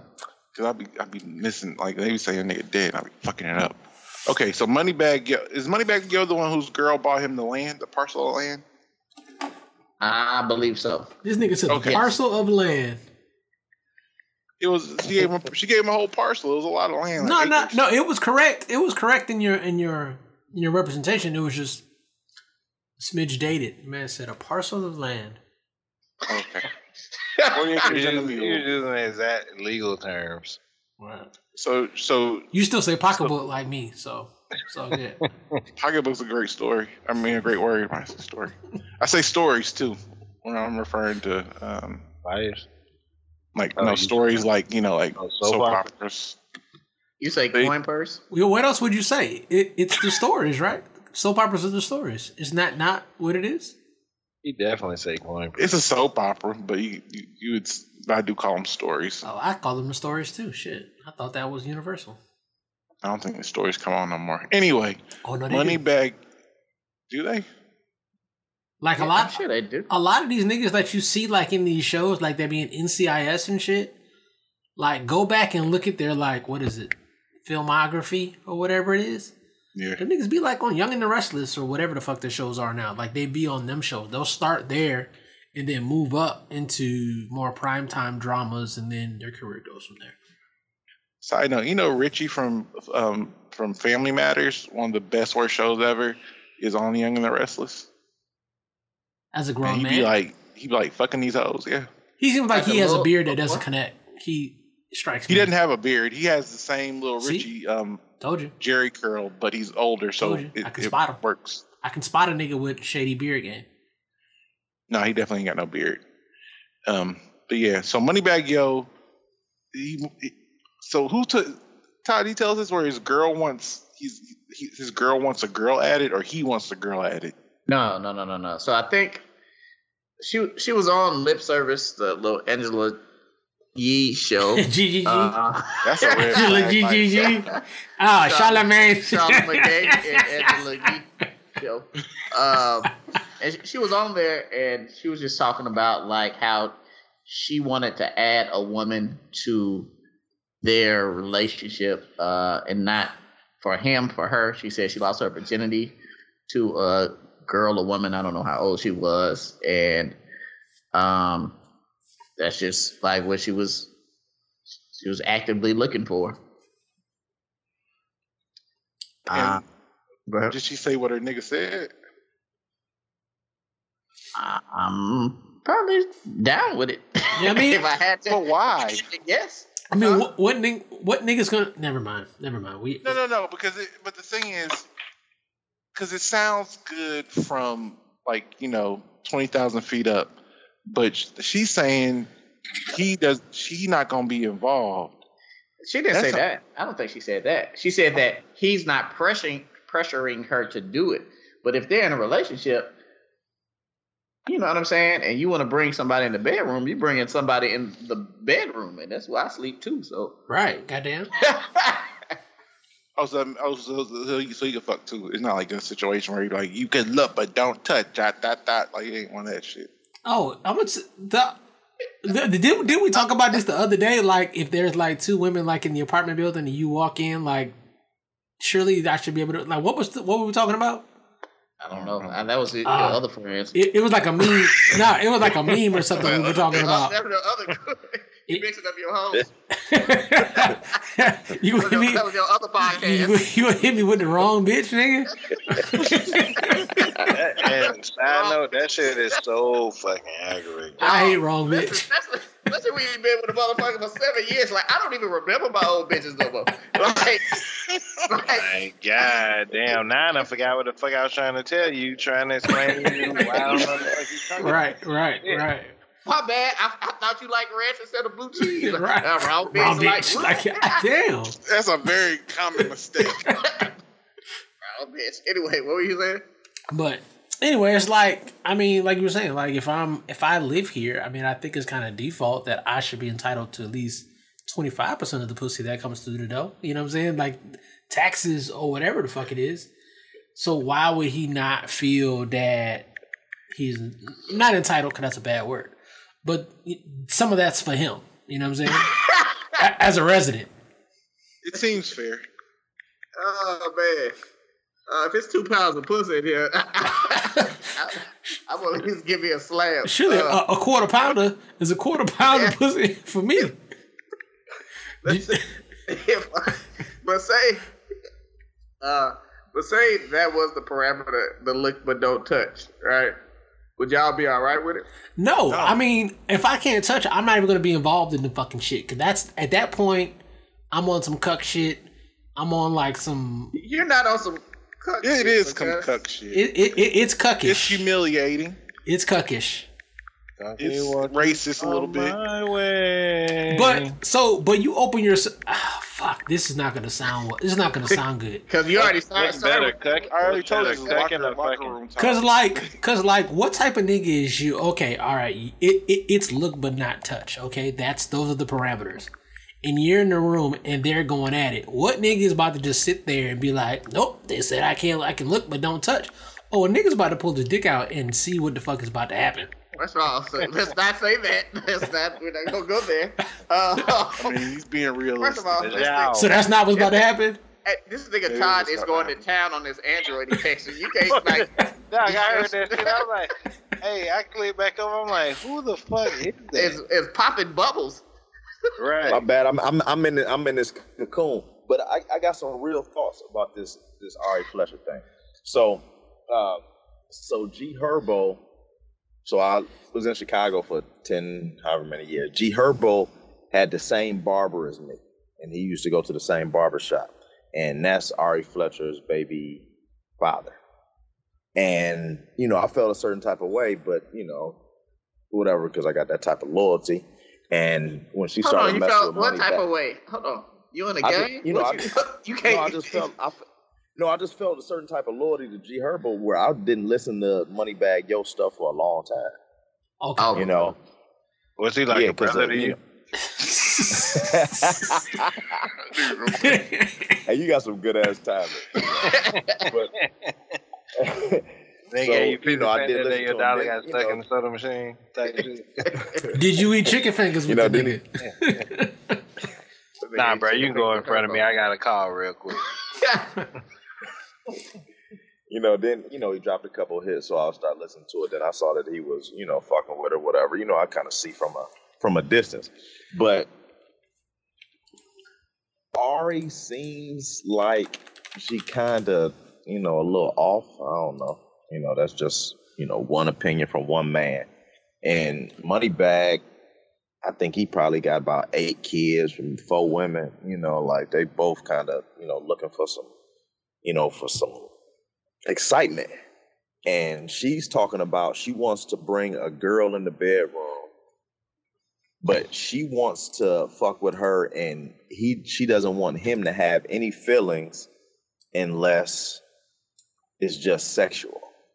And that can get kind of freaky in the bedroom because guys like different stuff sometimes. And I don't think it's healthy if they really trying to do something real, but if they trying to have some fun, I think it could be, fun. Well, she doesn't want him to catch feelings, or she doesn't want him to feel anything at all. She wants him to only want to fuck her, but not have any type of feelings where he likes her. That seems like an okay relationship. I mean, that seems like a pretty good agreement to me. But we know how this goes. It sounds good. She must be. But is it realistic? I guess. So I like watching a lot of reality TV too. And I watch Seeking Sister Wives. Shit. It's a very enjoyable show. It's very entertaining because all you see is a bunch of niggas trying to put a round peg in a square hole in the sense of we gonna be a whole family. We're gonna add a woman or several women to our lives, and we're gonna all love each other. And the dude's gonna love each woman equally, and it never works. It's the rub is Never. It never works because there's always a level of jealousy or discomfort because someone gets more favor than the other, and that's just human nature. That's why I feel like that shit ain't finna work for them. Like the feeling shit ain't realistic. The jealousy shit ain't realistic because you're still dealing with human beings. Like it'd be a different situation if motherfuckers are complete like robots kind of and just don't give a fuck in general, which that's a thing. But these are still people dealing with people. I just don't feel like it's realistic. So gentlemen, how did we get to this bizarro, wacky world that we're in now? This white man's burden version of women and men, right? Mm-hmm. Because 10, 15, 20 years ago, it was niggas that was trying to bring chicks into the bedroom. It was niggas that's leaving relationships so they can go and be hoes. Now everything is fucking flipped. Like Megan Good is leaving because she wants to go be free and fuck with niggas. Like Ari Fletcher wants to bring another bitch into the relationship, and niggas like, damn, what about this nigga's feelings and shit like that? Like, how did we get to this bizarro world that we're living in now? And if we are in this bizarro world where everything is flipped, how is it that the only thing that hasn't flipped is niggas ain't shit? Because niggas ain't shit is still consistent, but everything else is flipped. Because that's the crux of it. That's the root cause. You have to have some shit to crack off the whole change in ideology and the way we carry ourselves. We all, because of the niggas ain't shit like manifesto, we've all tried to course correct. We all fed into the dogma that we ain't shit. So what do? We become overly not overly, we become like great dads, you know what I'm saying? Like we do extra shit that we never saw from our parents or grandparents. Like our granddad's like, what the fuck are you doing carrying that baby everywhere? Like shit like that. We cook and clean in the house. We do all sorts of shit that we never saw before to course correct because we don't want to bear that type of burden. We don't want to have that scarlet ain't shit nigga across our chest, you know what I'm saying? So why is the narrative not changing? Go ahead. No. You go ahead. You go ahead, JJ. Y'all still talking about one thing. I have another reason why the shit is the way it is. About niggas not shit. Because you always have to have an enemy. like in Oh, like yeah. it's always you always have to have a bad guy, just so you can so when you do something, you have something to blame it on. You know what I'm saying? So you can't go into like hot girl land, right? Because that's where we are now, right? The issue is, well, women ran it anyway, right?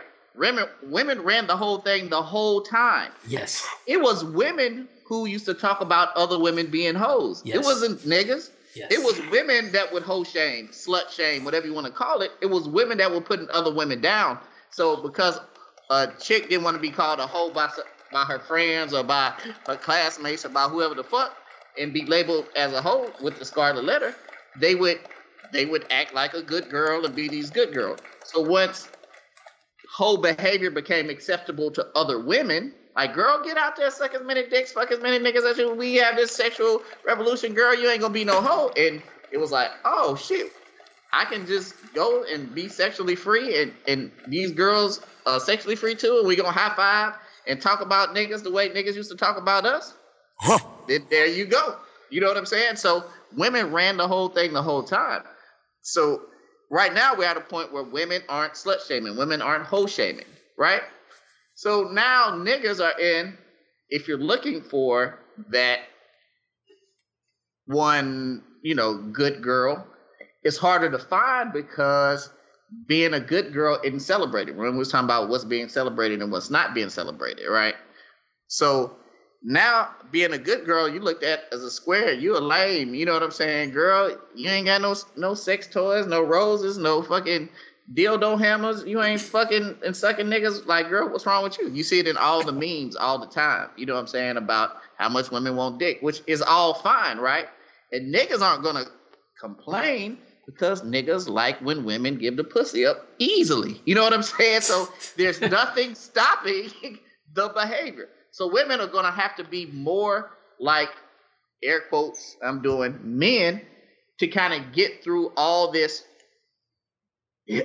all these different dicks. You know what I'm saying? So they're gonna have to kind of hard up their exterior. You know what I'm saying? Kind of how like men do. Like, oh yeah, I'm just fucking that bitch. Like chicks are like, oh yeah, I'm just fucking this nigga, this nigga bitch. You know what I'm saying? So somebody's feelings are gonna get caught in the middle, and I just think that now men are attracted to these women who don't give a fuck about niggas no more, and the biggest thing on a man is an ego. So once a nigga's ego is hurt, niggas don't know what to do. You can't run to the next girl now because the next girl gonna do you like the last girl. So now what? You just, I think men need to just condition themselves just to enjoy themselves. Like, fuck it. Right? Just say fuck it.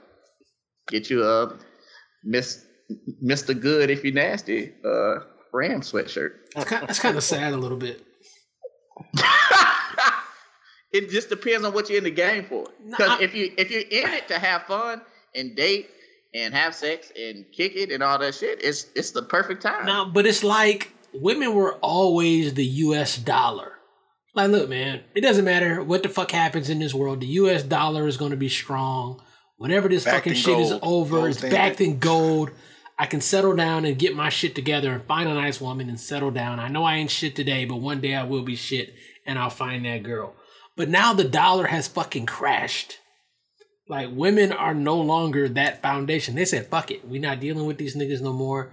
They are now a volatile fucking currency themselves. So what do men and women do at this fucking point where there is no solid foundation of home? Like, niggas is out here living their fucking life. I might get married, not even marriage. I might be in a long-term relationship one day. I might not be. I might just buy a fucking cactus. Like, niggas is literally, like, their life plan is one day I'll buy a fucking cactus and then die. Like, that's the saddest shit I've ever fucking heard. Like, is that where we're at as a species? Listen, wait till these this metaverse and these fuck dolls come out. Hey, boy. No, for real though. It's curtains for everybody. There'll be no more human interaction.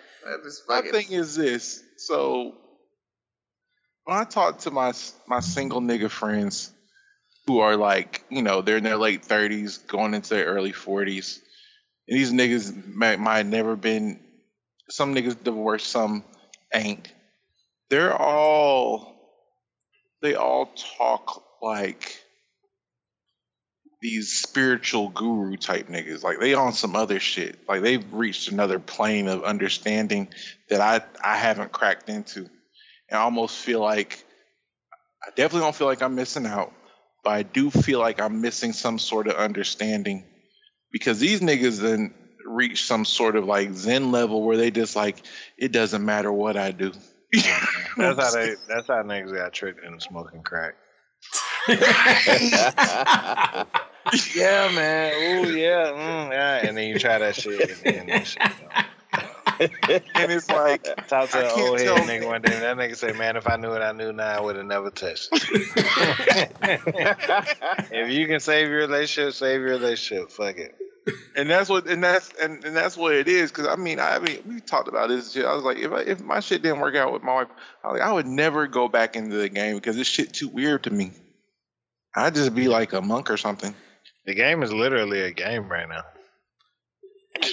Like, shit is just wild. Like when you try to help motherfuckers, like, all right, well, what are you? Okay, this shit not working out for you out in the world right now.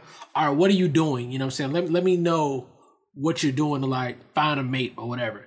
And they start talking about apps and shit. You're like, you know what? Fuck it, never mind. You keep it to yourself. I can't even fucking help you because what the fuck is that app shit? You know what I'm saying? Like, how are you about That's to meet? all they do. How are you about to meet a nigga on a fucking app or meet a chick on an app? Nigga, it's 20 You meet nigga. You know what I'm saying? That's how people meet people. But But no. But that makes no sense. At one point, you was getting numbers with a piece of paper and a pencil. Like the shit just evolved. So it went from that to two-way pages to cell phones to whatever the No, fuck. but it didn't evolve. It devolved. Like It devolved. it did. That's not better than the previous system. It's not like, oh, let's do an app now. That's worse. Nigga, so we also have fast food. It's not better than the previous way we ate food, but it just is what it is. It's not. It just is. But it's still devolving. It's still And if fast going food backwards. kill you, just like this bullshit will. Right. That's my point. Like it just is what it is. It's it might kill you, but what the fuck we gonna go to the sock hop, nigga, and drink 25-cent Coca-Cola with cocaine in it? We don't have that luxury anymore. But I mean, How else you gonna meet a motherfucker? I mean, I told motherfuckers all the time, like, meet motherfuckers where life happens, right? You know what I'm saying? Like, going to a club and meeting people kind of sucks because that's kind of an arena. People are really going to the club. It's like the grocery store. You go to the grocery store to buy food. That's what the club is. You know what I'm saying? If you want to meet people who are like on some other shit, like they're living life, they're trying to like better their life, meet a motherfucker at the motherfucking Home Depot or some shit. Obviously, that nigga's building or fixing something. You know what I'm saying? But what do you tell the nigga that's trying to meet a chick? Trader You Joe's. grocery store. No, because J-Joe makes a good But point. dirty white women at Trader Joe's, you gotta go to Whole Foods for the good white women. J-Joe make a good point because Whole if I Foods, think I about like it, like I told my boy, I was like, you go to the gym all the time. You can't just meet you a nice other fit chick in the gym. He's like, man, you can't talk to no chicks at the gym. And I was like, oh, Right. you're right. And then, like, that's what I'm saying. You have gym? No, that's creepy. You want to fucking meet a chick at the grocery store, nigga? That's again a shot in the dark unless you just post it up. Hotel bartender? Yeah, Hotel bartenders are those are good people. Both y'all niggas met y'all old ladies in college. See, it's easy. In Actually, college, I didn't. I didn't. I never met my wife a day at FAMU. When I Which is was weird. in college and I met my wife, I was like, get the fuck away from me. It was weird. Anyway, you met somebody in a more conducive area time. You didn't know your wife, FM? No, as a matter of fact, I graduated and came back, and Scarborough introduced me to my wife and said, "Hey, Wood, this is Big Sexy," and I'm like, "I'm not about to fucking call you Big Sexy. What the fuck is your name? What your mama call you?" And she told me her name, and then I fucking pinged off. I'm like, okay. I was pissed off that she was even introduced to me as Big Sexy. Like, what the fuck? And then went on about my business. I feel like I don't know. I think we was at like Super China Buffet or something. Anyway, so at that age and at that time, it was a lot easier. So in 2022, if you're a single man, where do you meet a good woman? Can't say church. Shit, church virtual now. Churches. HBCU grad Discord. Boom. Boom. There you go. There it is. All the baddies. Speaking of preachers and spitting in in wet hands.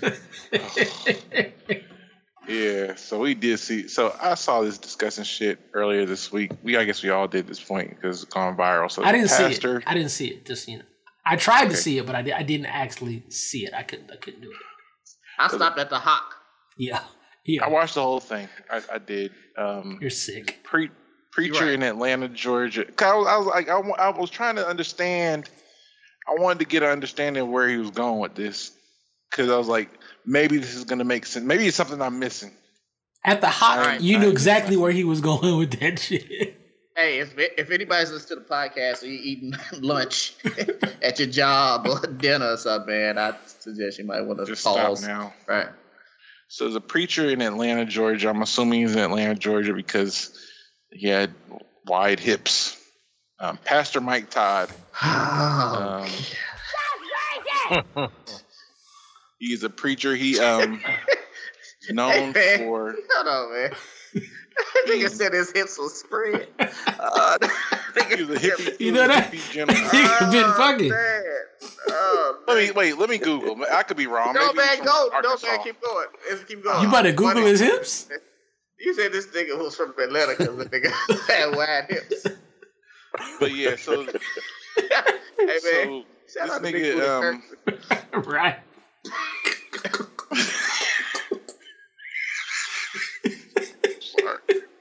That's why I say big booty. Anyway. still alive, right? Oh wait, this nigga was in Tulsa. I was wrong. I take it back. So this nigga Damn. is a pastor based in Tulsa, Oklahoma. Sorry, Way y'all. Not even I close. got a stray bullet. Fuck. But anyway, Shouts out to Atlanta anyway. Right, man. Damn, dog. Atlanta think that's getting what the- canceled in Atlanta. I think that's our #1 listening area too. Is Atlanta, man. Right. I thought it was Orlando. Shout out to Orlando. So this Hey, nigga. man, hold on. Does Orlando have like a gangster city name? Like, do they call it the something? Orlando or Atlanta? Orlando. Oh, Not town. gangster. I don't know. Now, Like Like, Jacksonville's the City Bangham. Beautiful. So what is Orlando? It's the city beautiful. Orlando's a city beautiful. That's not gangster at all. It's not. all right. So anyway, go Orlando's ahead. not gangster. But anyway, so the pastor Michael Todd was he was trying to demonstrate how you gotta see through God's gonna have you see through the nasty shit in your life. So what he did was he hawked a loogie in his hand and smeared it all over a churchgoer's eyes. So Some people say it was his brother, but I don't yeah, think that's what he confirmed. said. Yeah, he said it was his brother.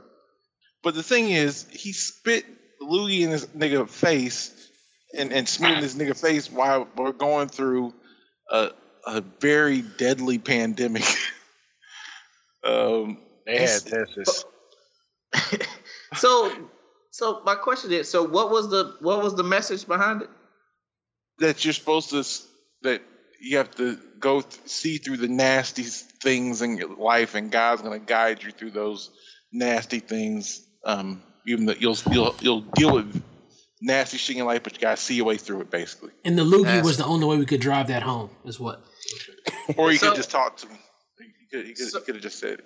So y'all know I'm a man of the cloth. So in the Bible, I thought that I say that a couple times a year. Jesus spat in his hands and like rubbed it in the In the ground clay. to make clay and Yeah. made the blind man see. Right. And I thought that's, like I said, I stopped at the hawk. So that's not, he wasn't speaking on that at all. Like the blind man. He was referring to that. He was referring to that. But the difference is, and I'm gonna cite someone from Twitter. The difference is he was him, and the other person was Jesus. So don't do that. You know what I'm saying? First of all, you didn't have to actually spit in your hand. Number one, right? Number two, you didn't have to get it from the depths of your diaphragm Right. to spit in your hand. and then rub, like, you didn't have to do any of this shit, right? And like a lot of people were saying, man, that whatever you was doing wasn't of God. Like, whatever it was, that was something for you or whatever. So he came back out and he did a like apology. He was like, he wants to apologize. You know, he was trying to drive something home and he took it too far, and he admits it. But the problem is he has these big ass veneers in his mouth, so he's smiling the whole time and he's apologizing, which is like, nigga, are you sorry for real? Niggas with veneers are never sorry. Save it for the veneer episode. Right, so shout out to Lawrence. And Lawrence Veneers. But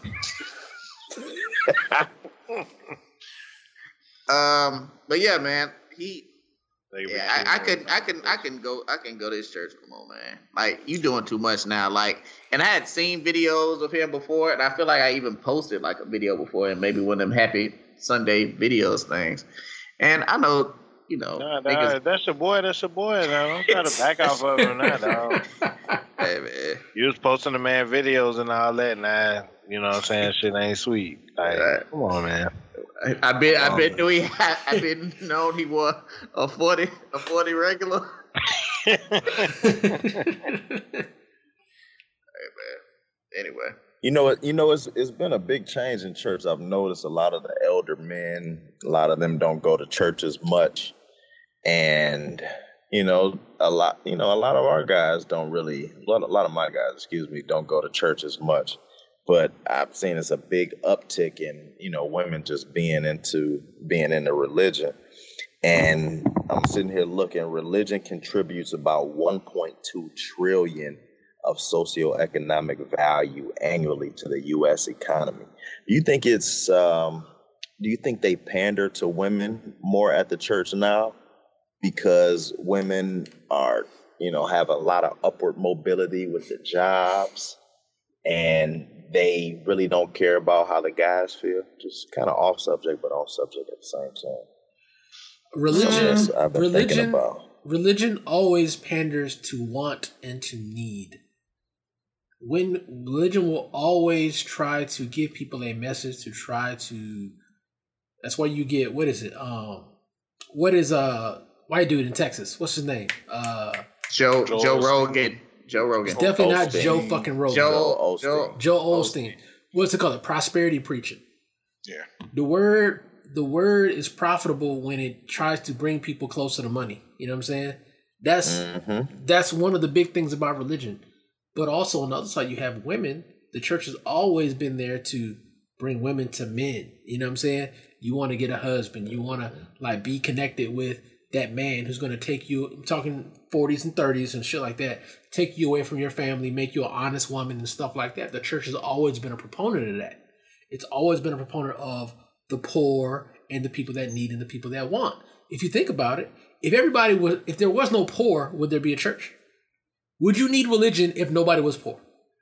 What's the basis of Niggas religion? get blessed and they don't go no more. You know what I'm saying? Yeah. So Right. the religion at its core is pandering to what people need and what people want. That's what gives you the customers. So to answer your question. I agree completely. Like, the church is here, and that's why I stopped going. The central message of churches in this area, black churches, is bitches be hating. Now, this resonates with women because bitches do be hating. Like, they be hating on you at your job. They be hating on you they be trying to fuck on your husband. And that's you heard that. I hear that every church I went to. I stopped going because the message wasn't. I would stop going to that church too. No, but it wasn't just that church. It was I was looking for a church home. Like, my church in Atlanta was really good because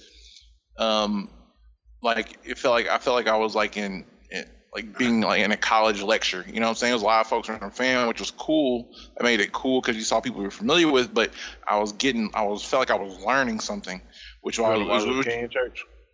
No, I went to Elizabeth Baptist Church, but I was looking for people, looking for a church similar to that here in Orlando, but the messaging is gonna be like the church in Atlanta. I felt like they were messaging to people that were college everyone was college educated, everyone had a pretty good income, so you needed something a little more substantive in terms of like what you were getting from the church. You know what I'm saying? So I guess it's just a matter of what you value. Like I valued learning something very specifically when we were going to. Hold up. So you feel like the people in Orlando? Nope, don't say that. That's not what I said. I said the market people for that in particular Atlanta church. they were college educated. They needed something more substantive. It just sounded like you were saying people in Atlanta was smarter than the people in Orlando. That's what it sounded like. I was just. I'm saying the demographics of the church, primarily college graduates, transplants, people new to the city had decent paying jobs. So that was the demographics. So the demographics of a lot of these churches here. These churches been around for a while. You know what I'm saying? These are old churches. Families grew up in these churches. There's generations of families in these churches. So it's a different makeup. These are more family churches. They're not necessarily like maybe folks that without college education. The preacher went to fam. It's one of the churches I went to the longest. But he was like, man, bitches be hating, man. And everybody was like, man, I love this shit. You know what I'm saying? You know what I'm saying? Like, because the shit resonated. If it don't fly, let it fly. But it don't. Somebody in the congregation that is being hated on, chances are though. No. But the point is, the messaging was crafted to garner money. Like, what's the best way for me to get people in seats? What's the best way to build up my church? It's likes. Get the right messaging. The church is likes. The church is likes. So motherfuckers is trying to go viral. Like, you see more churches like doing shit like this dude. Like, he went too far, but a lot of shit is demonstrate a lot of shit now. Remember the Power Team back in the day? No. There was this thing called the Power Team, like in the 90s, where they had these strong ass niggas that was preachers, and they would like bench press like 500 pounds. They'd be like, "Look what the Lord did for me, bitch." You know what I'm saying? They would take heavy chains and whip them around. Like, it was all like hella like circus shit. And I feel like that's what it's gone to. You know what I'm saying? And so I'm not interested because of that. You don't went to some hell of a churches over there. No, it was on TV. Right. It used to be on TV. Like, you skipped over all the First Baptists and all the tabernacles and went to fucking Power Team. They ain't go nowhere. Power Team was on TV, on dog. Saturday It was or nothing. You was was like, Power Team, hating bitches, and what else you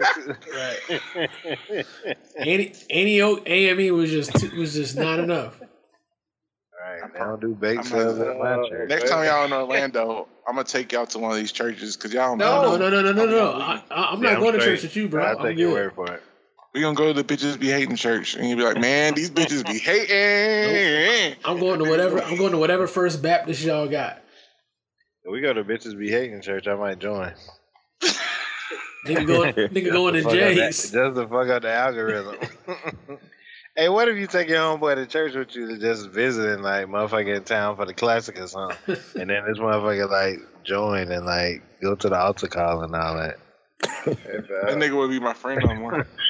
Like, nigga, you would let her go to Hooters? You would let her go to Hooters and watch the game afterwards? I'm done with that nigga. Hey, Chef, boy, you cold. I'm just saying. Speaking of cold, so man, we gonna have to, like, you can't use all these subjects. So we gonna have to carry some of this shit over next you're week. the one that's driving, so you're the one that has to wrap this shit up. Yeah, I did want to talk about this one though. So there was a post that we put in a group like last week about this woman. So she went to Miami with her friends. They went on a vacation or whatever, and I guess a dude hollered at her while they were in the ocean. Their friends took pictures of the nigga hollering at her. Like, I guess they exchanged numbers, but he lost her number. Like, she lost his number and they never contacted each other. So this woman went on social media to try to find the man, posted the pictures of the man, and his wife contacted her and was like, you know, this nigga ain't shit, fuck this nigga.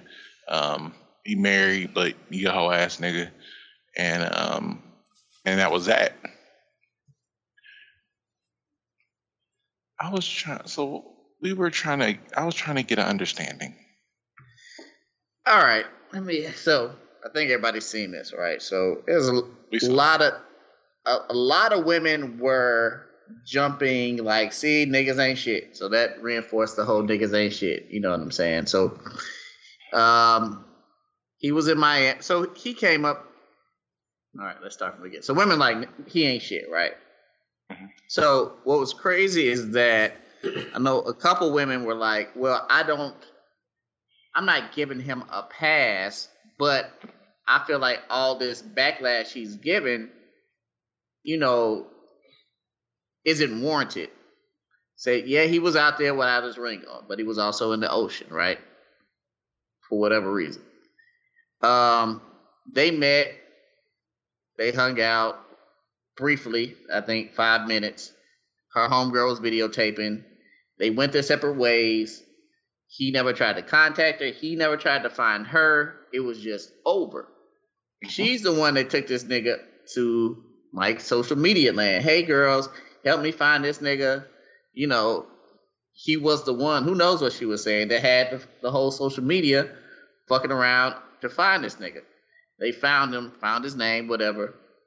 And then like she posted like the whole story. So now gossip, shade room, whatever, everybody calling this man a fuck nigga when all he did, let's say, was flirt in the ocean. You know what I'm saying? So one of my homegirls was like, well, I mean, if my dude is out, say he's having a boys trip in Miami, it'd be a bachelor party, and he's just out there like just trying to maybe get girls to come hang out with the group, you know what I'm saying, just on some boys trip shit, just, hey, you get your girls, we got my guys, let's all hang out.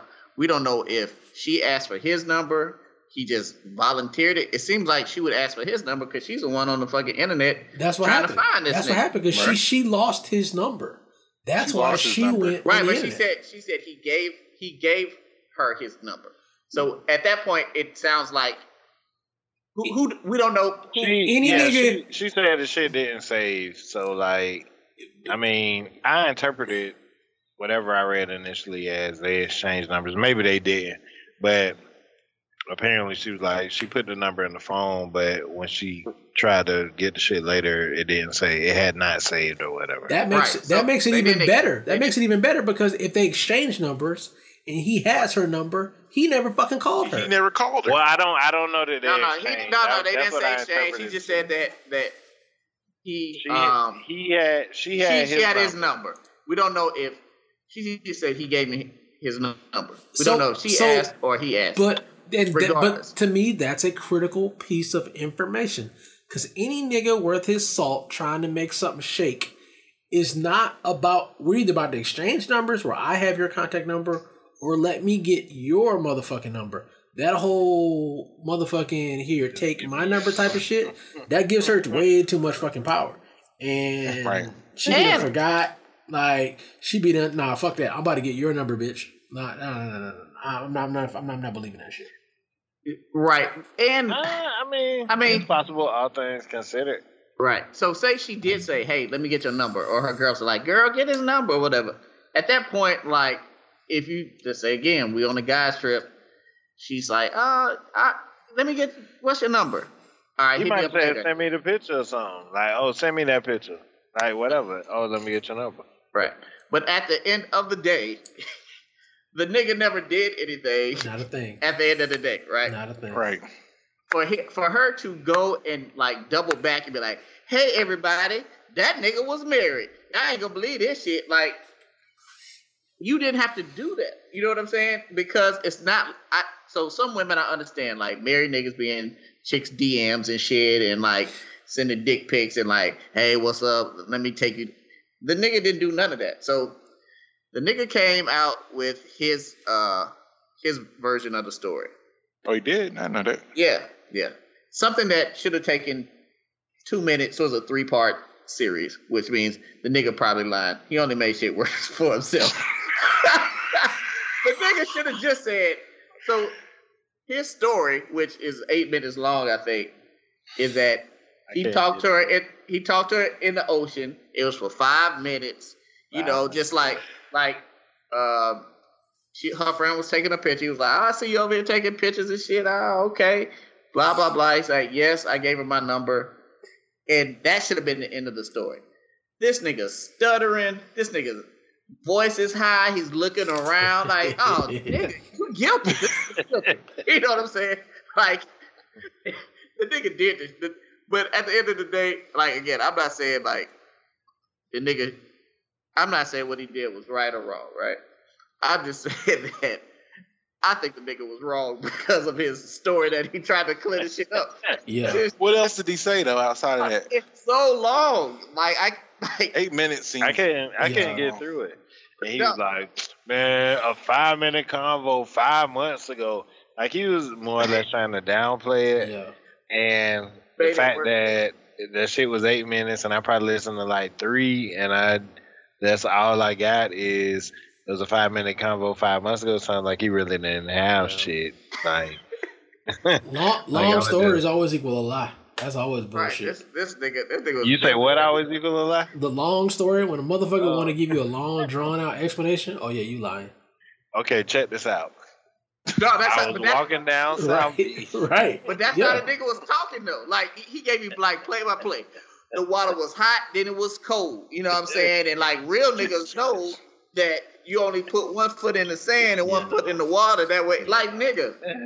Nah, that you're full of shit. Yeah. Yeah. But damn, where's Derrick Jackson when you need him? no, that nigga that was the worst. I don't know if he was trying to get some clout from it, but like nigga, you dug yourself a deeper hole.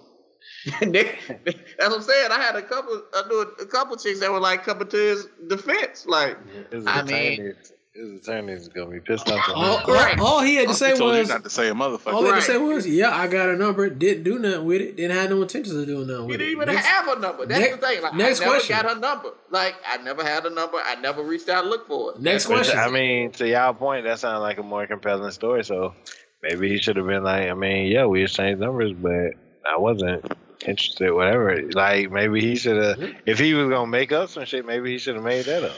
That nigga was the worst. But I don't understand. What do go ahead. What do y'all think girls be doing it for anyway? Like, are they doing it for clout? Yes. I think she really liked him. no, I think she thought that nigga was no. Initially, she thought that nigga was the one. Look. You know what I'm saying? That's so There is weird. nothing- She didn't think he was the one for real. Not for I think real, she but- probably liked him. I think she thought that shit was on some cool shit. I think she thought no. maybe I might go viral also. Fuck Like her. I feel like there are multiple thoughts being had all Fuck at her. once. Fuck her. If a nigga was trying to find a chick that he met at the beach, like let's say he met a chick at Wet Willie's and you talk for 5 minutes, and then you post all her pictures and stuff on Instagram, they'd be like, "Nigga, you are a creep." Or thirstiest era. Duh. It'd be so Duh. many thirst buckets that they would call that nigga that did that shit. She's full of shit. Okay. There's nothing that women love more than to go on fucking social media, like the imaginary men that be on their timeline saying bullshit. There's nothing more that they also like to communicate that the fact that there are these imaginary married men in their fucking DMs saying X, Y, and Z to them. There's married niggas in my DMs all the time, fucking acting fucking crazy. Oh, if you're married, need not come in my DMs and say X, Y, and Z. Bitch, nobody's in your motherfucking DMs like that. No. You just said something though, because I see that on Facebook every day, and I'm like, nobody talking to you, bitch. That's what I'm saying. Mm-hmm. But there's nothing but from a clout standpoint, there is nothing more like, I guess, their individual clout. I don't do shit for niggas, but for them to say there's married niggas in my DMs. And half the time, a chick will try to get in a married nigga's DMs, bait that nigga into saying some shit that he probably shouldn't say, and now she can in return say, I got married niggas in my DMs. Bitch, you the one that initiated the conversation with the nigga. And never do. Fact. Yeah. Would the shade room have picked it up if it was the other way around? No. Hell no. Hell no, they wouldn't have. No. But the dude wouldn't have did that the other way around either, because he would have been too much at risk for looking lame.